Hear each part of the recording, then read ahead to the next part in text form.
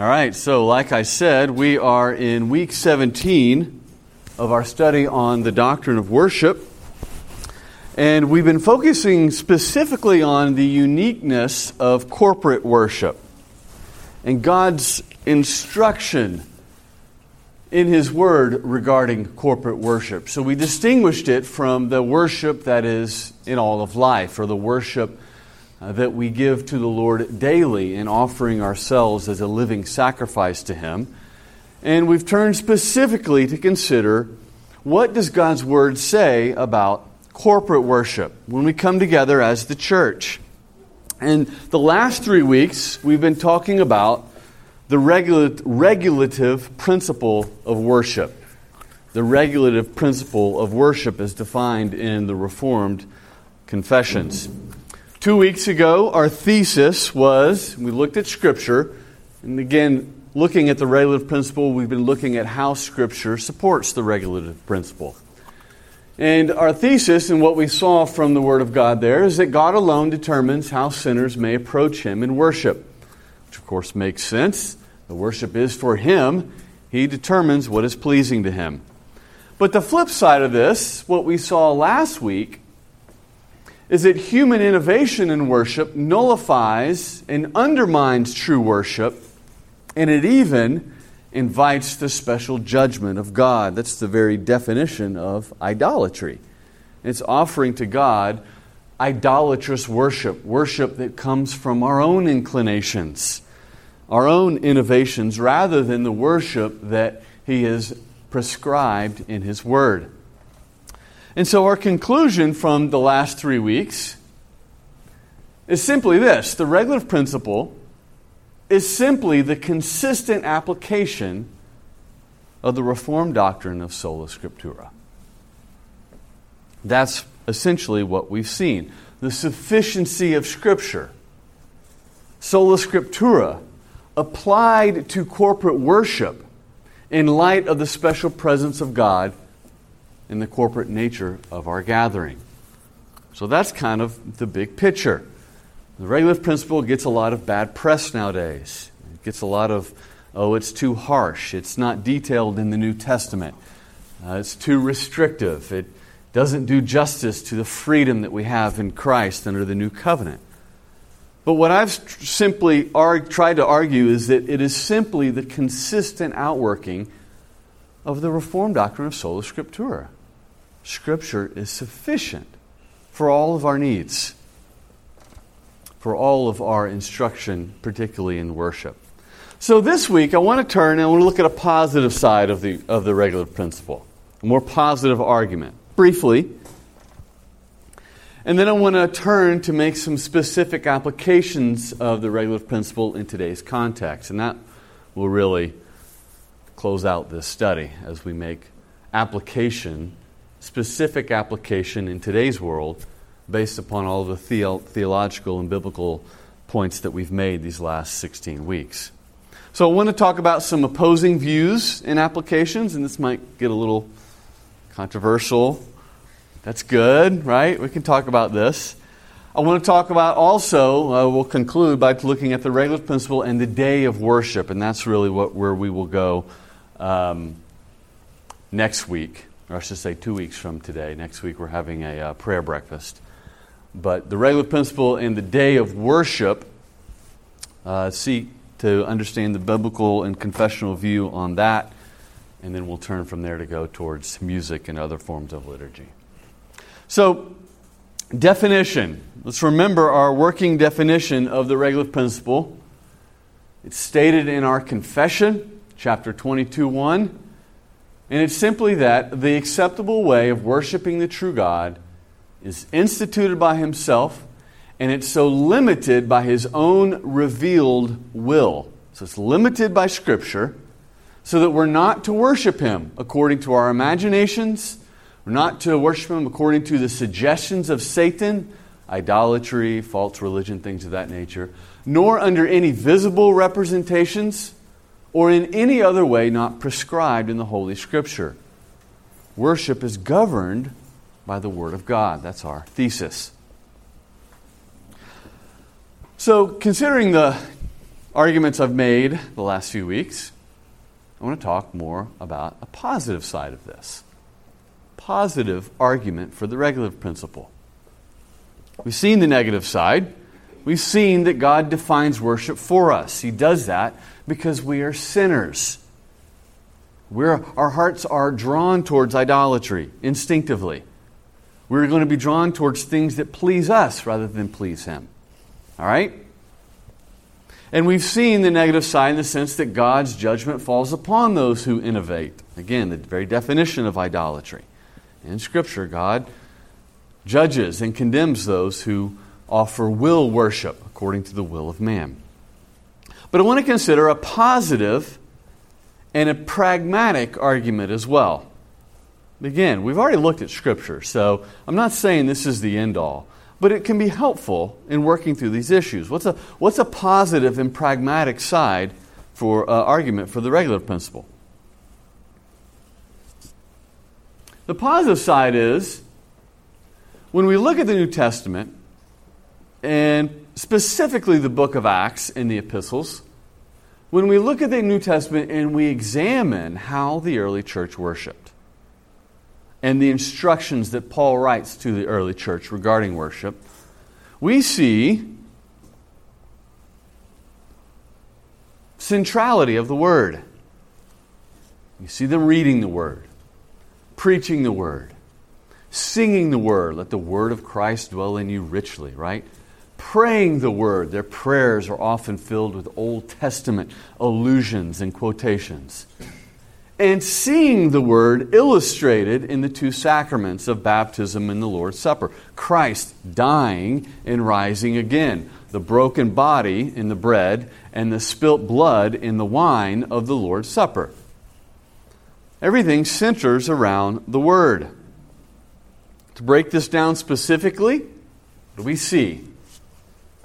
We see New Testament worship as praying with and for the church community. We see reading and preaching the Word, observing baptism in the Lord's Supper, singing psalms, hymns, and spiritual songs. We see the giving of offerings for the poor, but also for the needs of the church.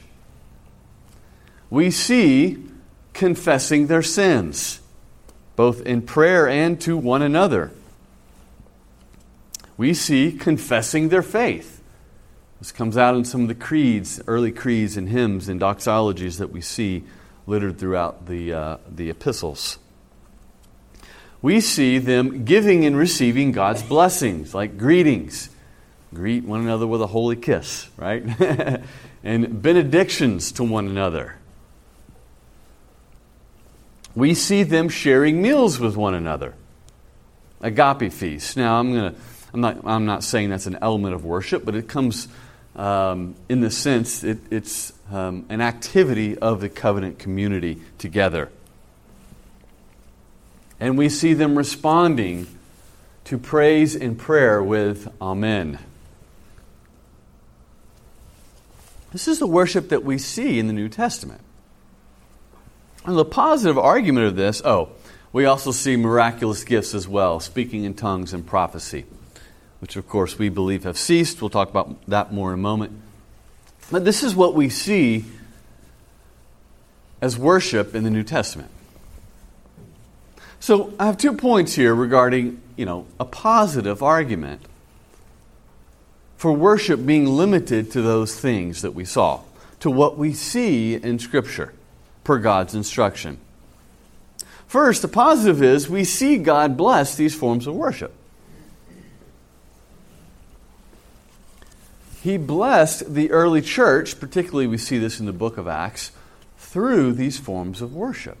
They gathered, they worshiped, they prayed, and the Lord added to the church. The Lord added to the church. Again and again and again, we see these forms of worship being blessed by God in the New Testament.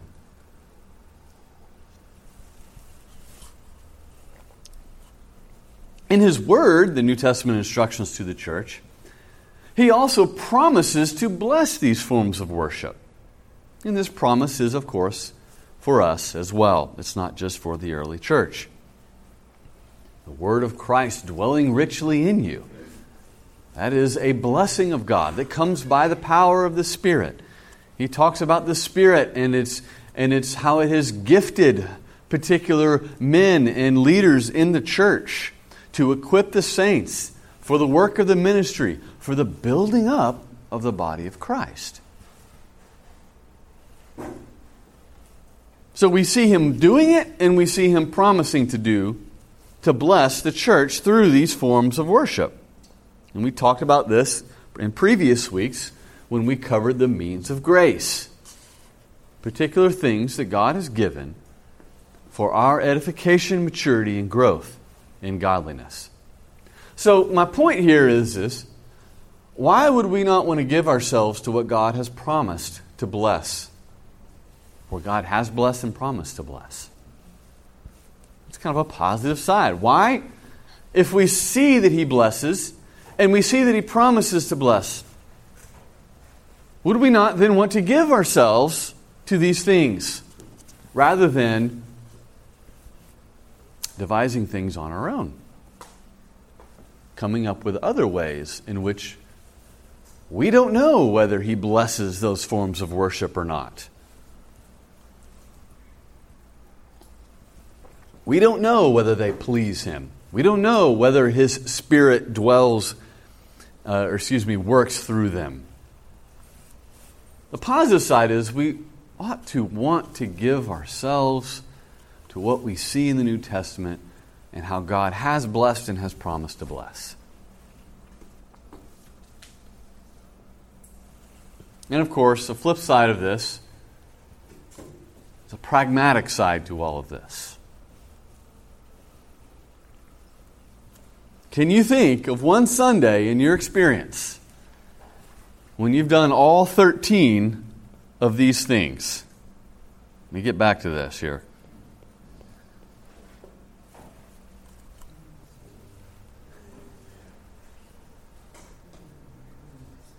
Prayer, reading and preaching, baptism and the Lord's Supper, singing, giving, confessing. Perhaps. Well, I think, hold on. 1, 2, 3, 4, 5, 6, 7, 8, 9. Oh, man, okay. Nice. Absolutely right. The point that I'm trying to make is occasionally, perhaps, but not often.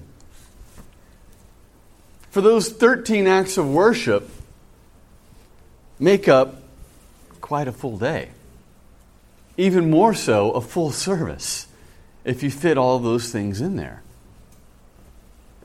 Now stay with me here. So, given these 13 prominent practices, when is there time for anything else?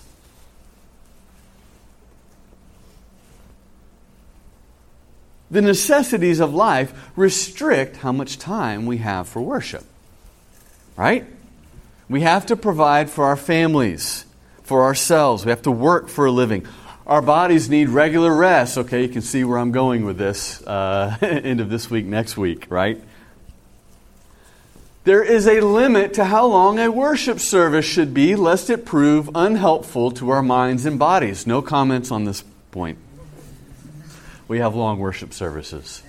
It's because we only have a morning service. When we have an evening service, Lord willing, our morning service will be much shorter.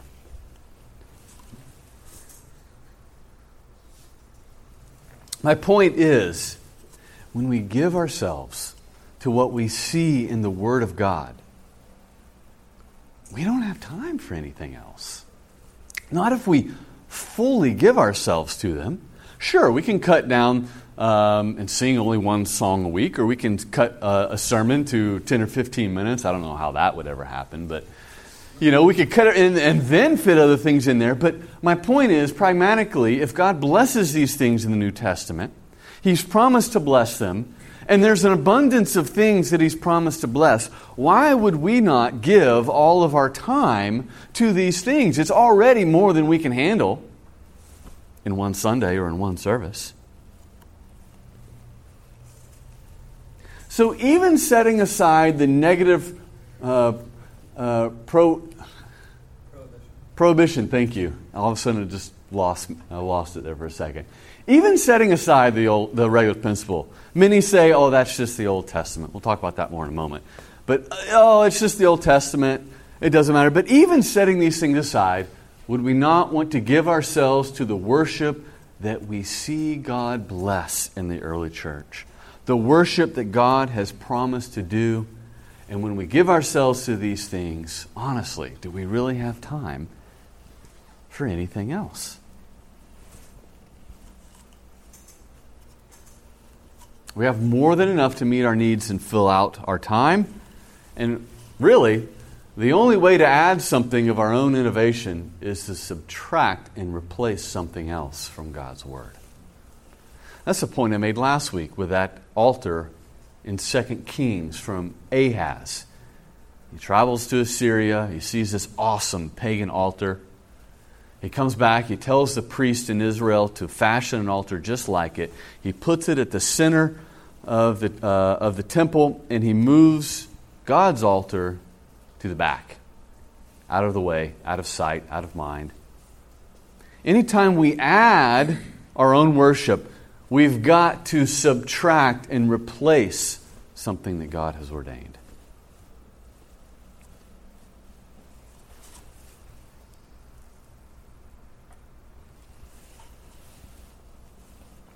So, the conclusion this is my conclusion.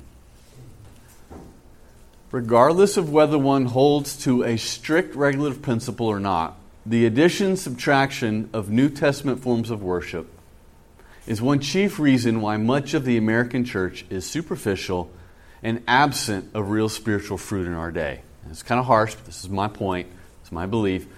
The popular church has neglected the forms of worship seen in the New Testament, the things God has attached His promises to, and they have filled their services with other things that do not truly create and strengthen faith.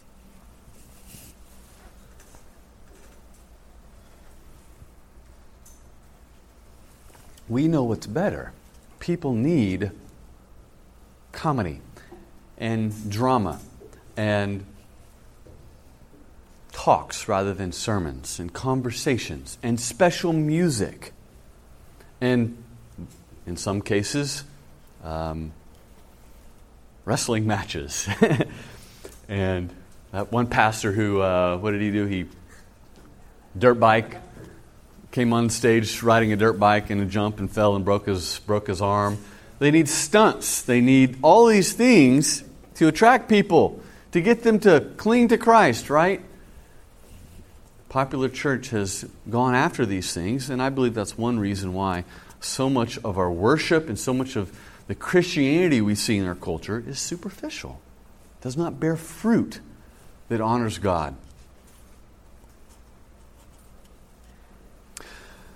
All right. So that's really all the time we're going to spend on the regulative principle as a principle. And we're going to turn to make some application of it.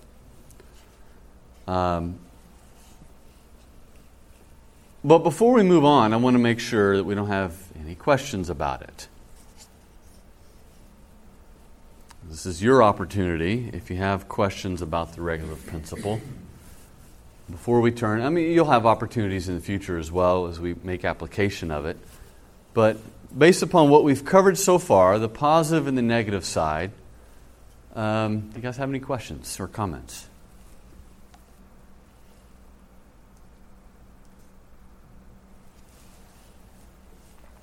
Either you're totally convinced or you think I'm crazy. Mark? This isn't, well, it just, I wanted to know if this applied well. When you said the thing about, the stunts that the modern, that certain modern churches will do, it made me think of the passage where Jesus sends the disciples out and He tells them that if a town does not accept you, to shake the dust off your sandals when you leave. Mm-hmm. And in some ways that's being ignored by the people who do the stunts, because they keep trying and trying harder and harder to people who just won't listen.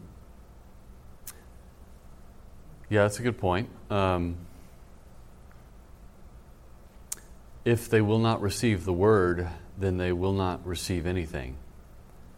And you're absolutely right in the sense that if they will not receive the word, then going after them with anything else is not only foolish, but it will be unprofitable, and it would distract us from our true duties, which is making disciples of those who are here and giving them the word, those who are hungry for it. That's a good point. Kim? To go along with what Mark said, I'm striving hard to get people to come in, but yet neglecting that which God has promised us to, and that you put that it was superficial. Read articles how once the youth leave high school and move on to college, then they abandon the church, and they wonder why. So then they try even more stunts, but not wanting to get back to the truth of what the world was a boring service, which has power and has attached God's promises to it. Yeah, without a doubt, millennials, which most of you in this room are millennials, except for 3, have grown up in churches where consisted of youth groups and pizza parties and lock-ins and, dare I say, vacation Bible school, things that have trivialized the faith in some sense. I'm not saying that they're always wrong, so don't get on to me for that. But things that have made the faith trivial. And you're right, Kim, they're looking, there's been a great return to a more emphasis on liturgy in the younger generations. Flocking to churches with creeds and confessions and liturgy, and looking for things that are obviously deep instead of superficial, happy-go-lucky, shine, Jesus, shine. Now they want, a mighty fortress is our God. And it's in response to what this culture they've been raised up in. And in fact, I even read an article why VBS is destroying the church. And I think that's going a little far. I actually sent my kids to VBS at LMPC this year. But the author made a great point. You make church out to be games and coloring and arts and crafts and silly songs, and when they get older, they realize there's no substance to that. It's all fake hype. And it's one reason why so many millennials are fleeing the church. Yeah. Let's get back to worship of the New Testament and the reverence of our God and what we see and cultivate. And again, just having the right form of worship doesn't ensure that God will bless you, doesn't ensure that you're worshiping in a way that is pleasing to Him. As we've talked about in the weeks and weeks and weeks, it's not just that we follow the regulative principle. We must have hearts that are sincerely and honestly dedicated to the Lord. It's a heart thing as well. It's not either or. Nathan? You mentioned like VBS, the youth group, those things. Those aren't part of the worship service. Like that, does that apply regularly? Yeah, I'm kind of broadening out. You're right. They're not. They're not. But I'm kind of broadening out just the. We talked about the church trying to make itself more attractive. The church trying to, look more attractive in the eyes of unbelievers in order to appeal to them. But you're right, absolutely, yeah.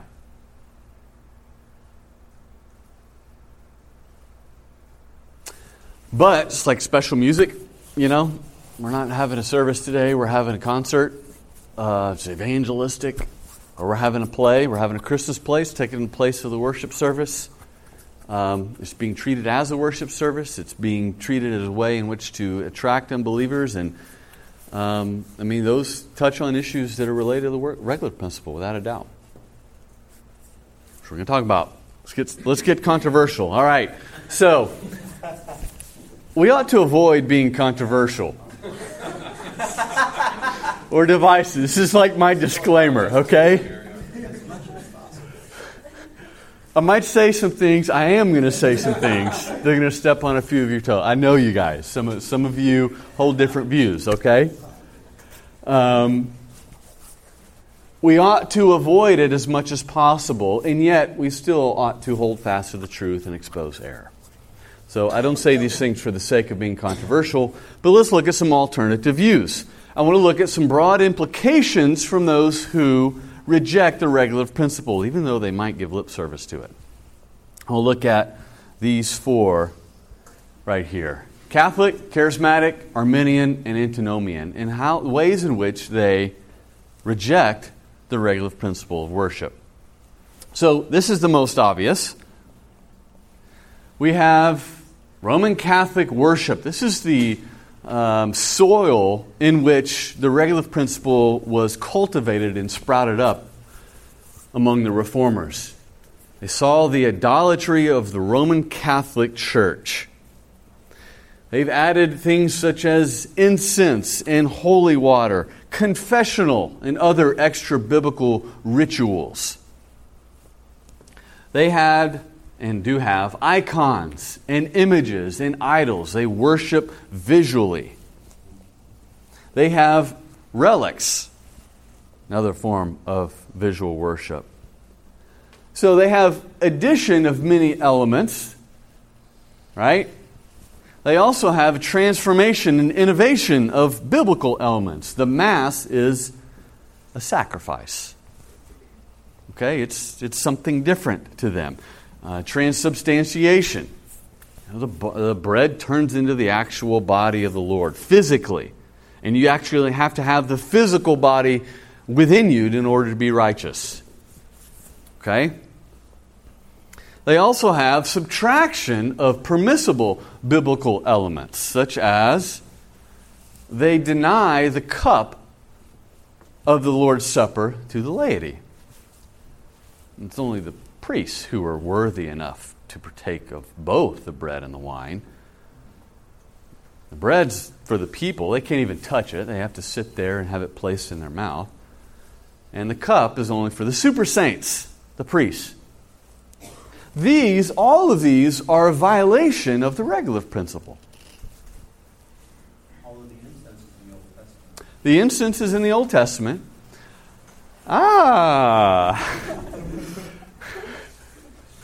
Talk about baptism.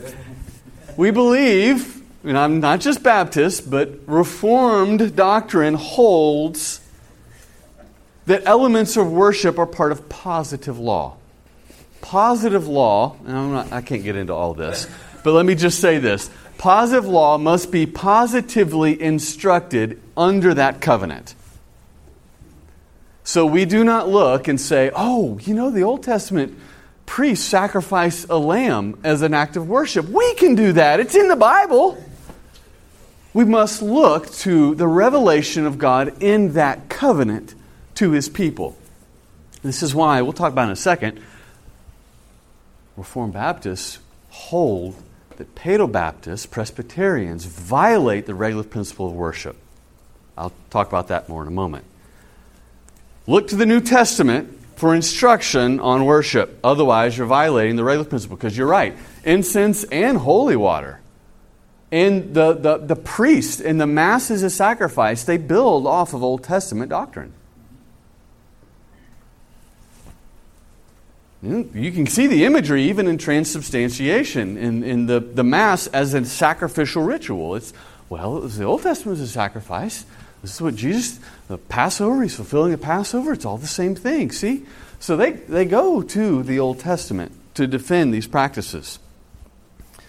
So these are all issues that the regulative principle touches on, and I'm going to argue that it would be hard to deny many of these elements as legitimate if one rejects the regulative principle of worship. There's nothing in Scripture that says you can't use holy water. There's nothing in Scripture that says you can't have the confessional or the rites or the rituals that they have.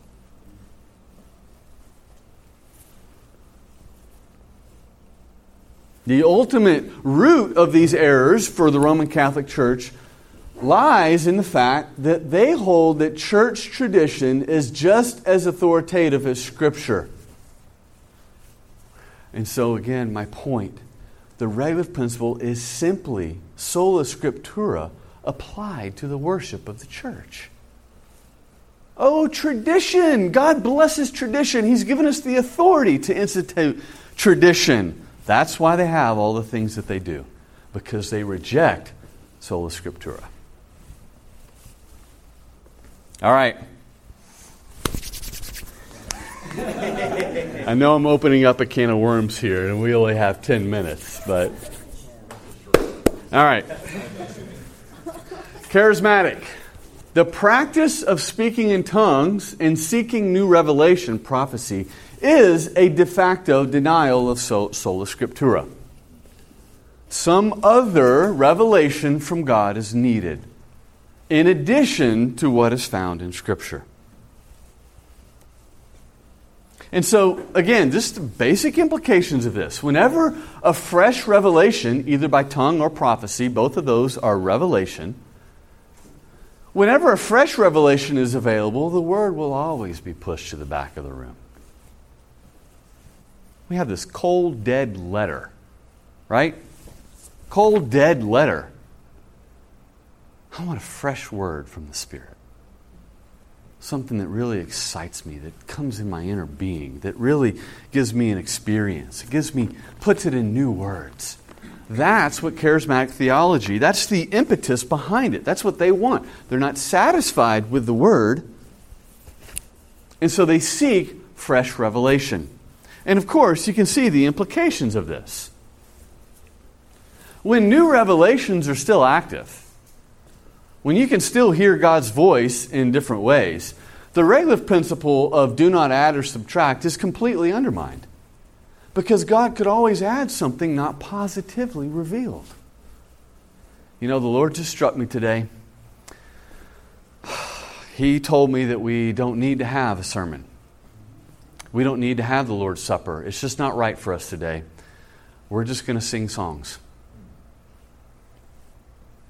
When God still speaks the way that He spoke in in the New Testament when these gifts were still active, you can never hold to this principle because He can always add to it. Reveal things that don't go against Scripture, but things that are added on that you need to do. So, again, just like with Roman Catholic theology, the ultimate issue behind the cessationism, the fact that we believe that the miraculous gifts served a particular purpose in redemptive history, and when they completed that purpose, they ended because of the sufficiency of the Word of God and the Spirit which now works through the Word and only through the Word, never apart from the Word. That's basic Reformed theology. The Spirit never works apart from the Word.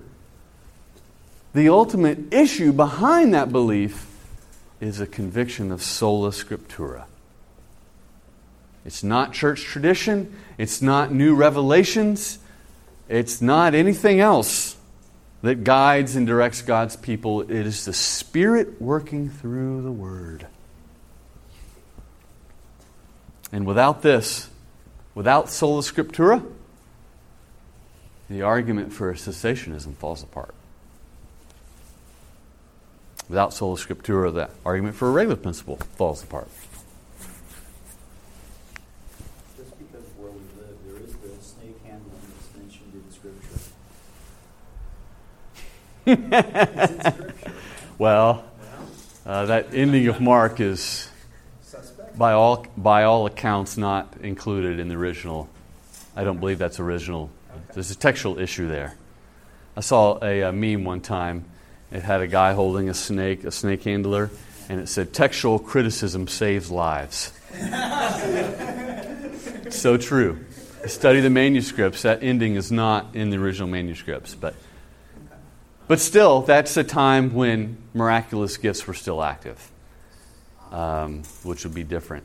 That's even before the foundation. That's before the giving of the Spirit. in the ending of Mark. It's before the pouring out of Pentecost, and it's before the completion of the canon. So would you say it's Scripture? Say what? Would you say it's Scripture? I'm saying even if it was in Scripture. I don't believe it was the original part of the text. No, but even if it was, we're not completely sure. But even if it was, I don't think it changes. It doesn't change anything, because it was at a time when miraculous gifts were still active. Right, but you're saying you're not sure if it was Scripture then, but is it Scripture now? Is it part of the Scripture? Mark? No. 1? The ending of Mark? Or The ending. I don't believe it's part of Scripture, no. I preached on this about a month ago, John 8, the woman caught in adultery. I talk about some text criticism issues and how to sort through those. So I will refer the listener to that. All right.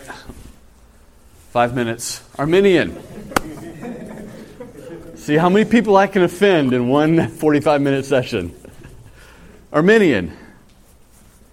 My argument here is if salvation is a free choice that any person can freely choose at any time, then worship, by and large, turns into a service designed to induce decisions.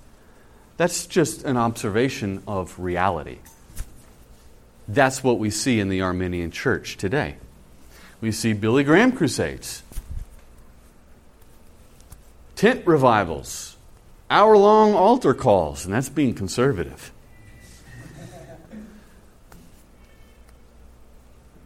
This is a revivalism that's focused on getting people to make a decision, because it all depends upon their free will. The worship service, the entire worship service becomes crafted with the unbeliever as the main focus. It is for them. And that truly reveals who they worship as well, in many respects. Charles Finney, American revivalist. Basically, salvation is a matter of the right circumstances. He said he could get anybody to make a decision and accept Christ with the right circumstances, with the right environment, the right music, the right kind of plea, the right setting. I can convert anybody, he said. And so he said we need to focus all of our attention upon formulating the environment and circumstances so that we can get people to make a decision. And that's when he introduced the morning bench, which became the altar call. He started flamboyantly calling people out. Get up out of your seats. Come down here, bow down, and make a decision for Christ. And that's what gave rise to the modern altar call. Every head bowed, every eye closed, no one looking around. If you've made a decision, raise your hand. Yes, you, I see you. You, I see you. This is Arminianism worked out to its logical conclusion. Because man's will is free, they believe, and since there are lost sinners going to hell, and every service is full of lost sinners, we must turn the focus on saving souls. And so the ordinary means of grace, they're definitely not sufficient. The Word of God?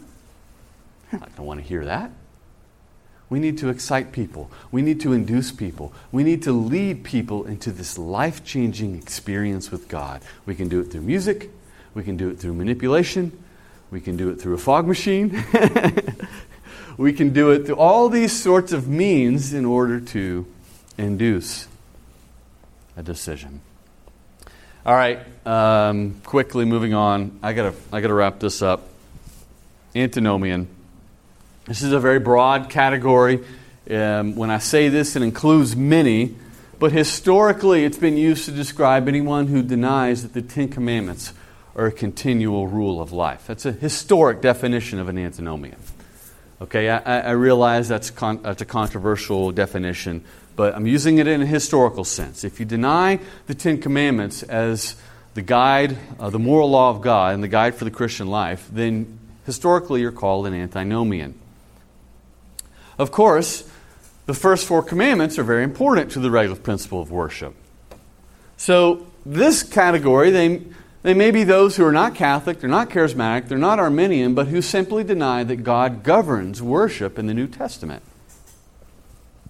That's the Old Testament. We're under a different covenant. And we see this actually in a lot of Reformed Baptists nowadays. Calvinistic Baptists who deny the regulative principle. So my point here, what are the implications of the antinomian view? Well, the Lord's Supper, for example. Given their theological framework, Roman Catholicism denies the cup to the laity. On what basis would we say that's wrong? You can deny the cup. What about pizza and Coke instead of bread and wine? Why not? If you deny the regulative principle, why not have pizza and Coke? Does it really matter? God hasn't instructed His worship, right? How about remove it altogether? You don't need the Lord's Supper. It's old. It's outdated. It's ritualistic. It's divisive. It's divisive. That's been a big argument. Especially if you fence the table. Yeah. Baptism. This is Baptist coming out of me. Sprinkle, pour, dip. Does it really matter? Oh, does it really matter?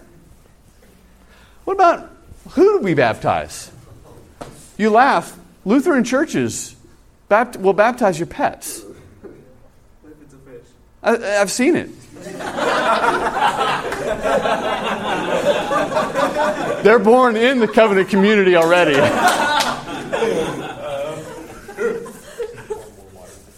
Baptists have appealed to the regulative principle to our Paedo-Baptist brothers and sisters and say, not only do you violate the mode, which is so funny because most of them will die before substituting grape juice for wine, but the mode doesn't matter, even though the word clearly means to submerge. The mode doesn't matter, and then they baptize. Every example of baptism in the New Testament, every example, comes after confession of faith. Yes, even the household baptisms, I would argue. So the regulative principle affects this as well. If you have this, if you deny it, you're really left to all of these things.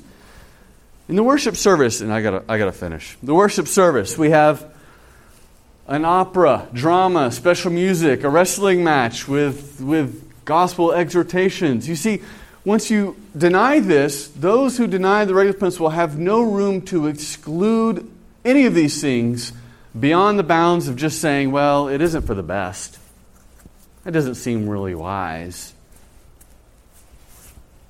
But the regulative principle is built on the conviction that we believe God has spoken objectively and that Christ is the head of the church. And how does Christ exercise His authority?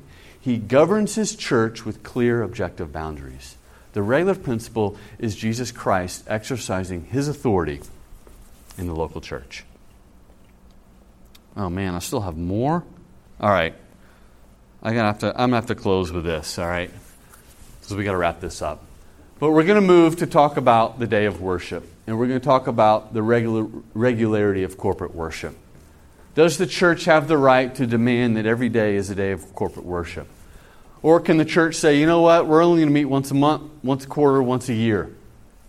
Or we're only going to meet Friday and Saturday night. Or we're going to have Friday and Saturday night services so that people can have their Sundays freed up.